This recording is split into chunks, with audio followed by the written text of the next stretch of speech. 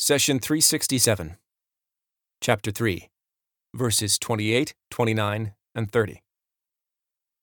لا يتخذ المؤمنون الكافرين أولياء من دون المؤمنين ومن يفعل ذلك فليس من الله في شيء إلا أن تتقوا منهم تقاه ويحذركم الله نفسه وإلى الله المصير قل إن تخفوا ما في صدوركم أو تبدوه يعلمه الله ويعلم ما في السماوات وما في الأرض والله على كل شيء قدير يوم تجد كل نفس ما عملت من خير محضرا وما عملت من سوء تود لو أن بينها وبينه أمدا بعيدا ويحذركم الله نفسه والله رؤوف بالعباد. Let not the believers take the disbelievers as allies rather than the believers. And whoever does that would isolate himself entirely from God, except when taking ample precaution against them in prudence.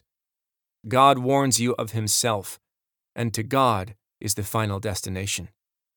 Chapter 3, verse 28. When you fall into trouble, what do? You turn to the ones you love and trust. A scared child runs into his mother's arms. Similarly, one of the requirements of faith is to have complete trust in God. He says, "Let not the believers take the disbelievers as allies rather than the believers." If you turn to someone other than God, what does that say about your faith? Allah answers, "And whoever does that would isolate himself entirely from God." Why? Because you assumed that the disbelievers could do something for you that God cannot. You were deceived by their superficial power and took them as allies.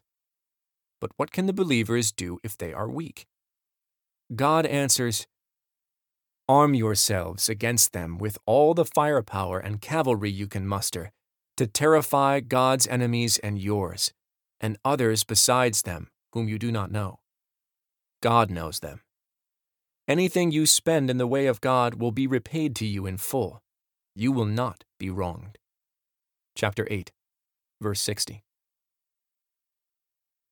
Take note that God did not ask the believers to prepare what is necessary to overcome their enemies. He only asked them to do their best with the resources available and to leave the rest to Him. But if the odds are overwhelming, it is normal for the human nature sometimes to wonder, this is a losing battle. In the following example, God reassures His servants of how easily He can turn the balance of power in a battle. God says, "When your Lord revealed to the angels, 'I am with you, so make firm the feet of those who believe. I will cast terror into the hearts of those who disbelieve, so strike at their necks and strike at every finger.'" Chapter 8, verse 12. The phrase, "I will cast terror into the hearts of those who disbelieve," gives you insight into God's power.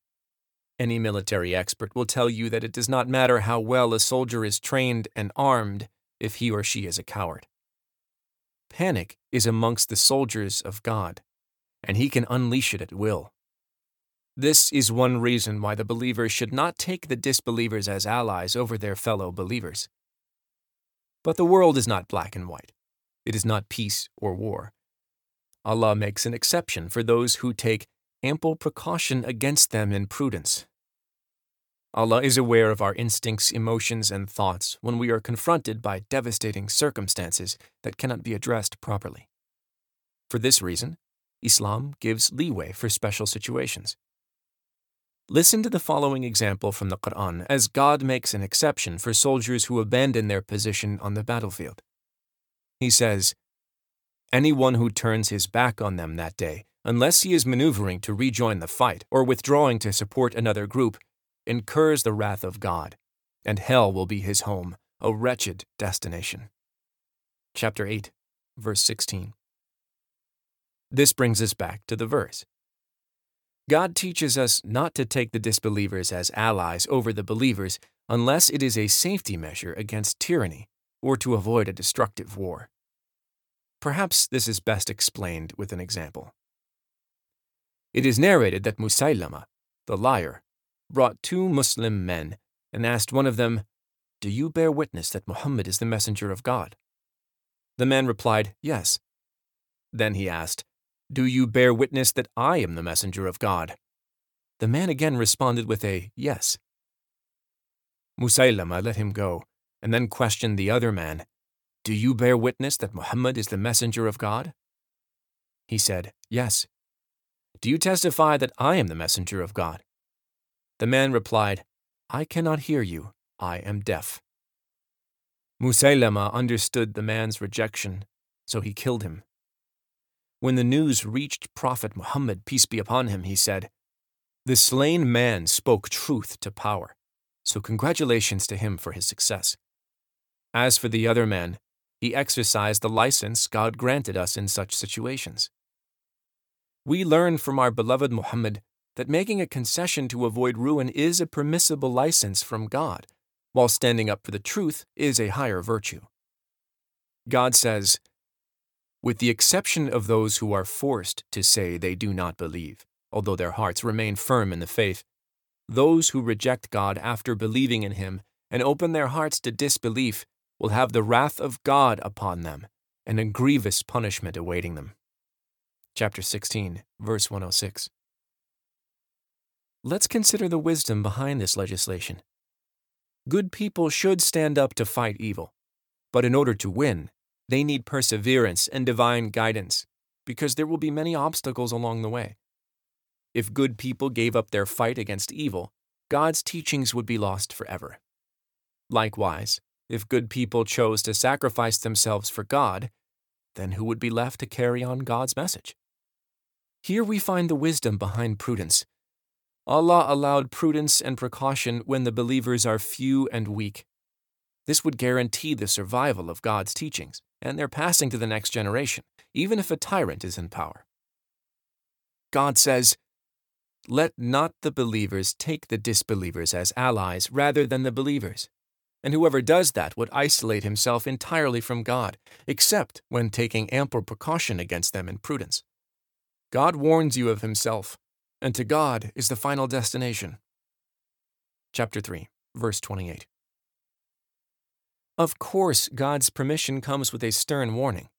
He says, God warns you of Himself, and to God is the final destination.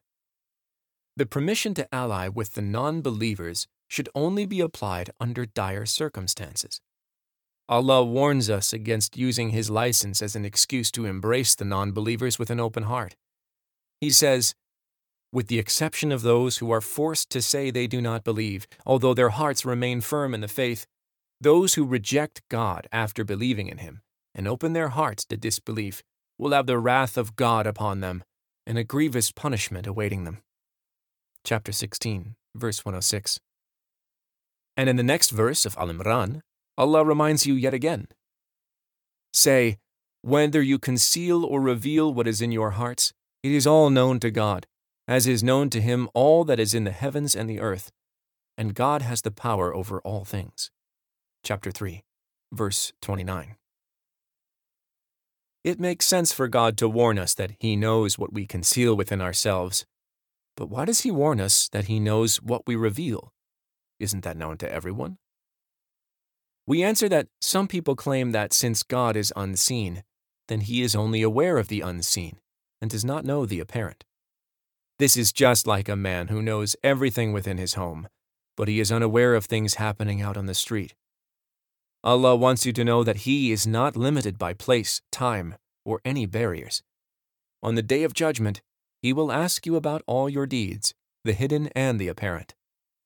He says, "On the day when every soul finds all the good it has done presented before it, it will wish all the bad it has done to be far, far away."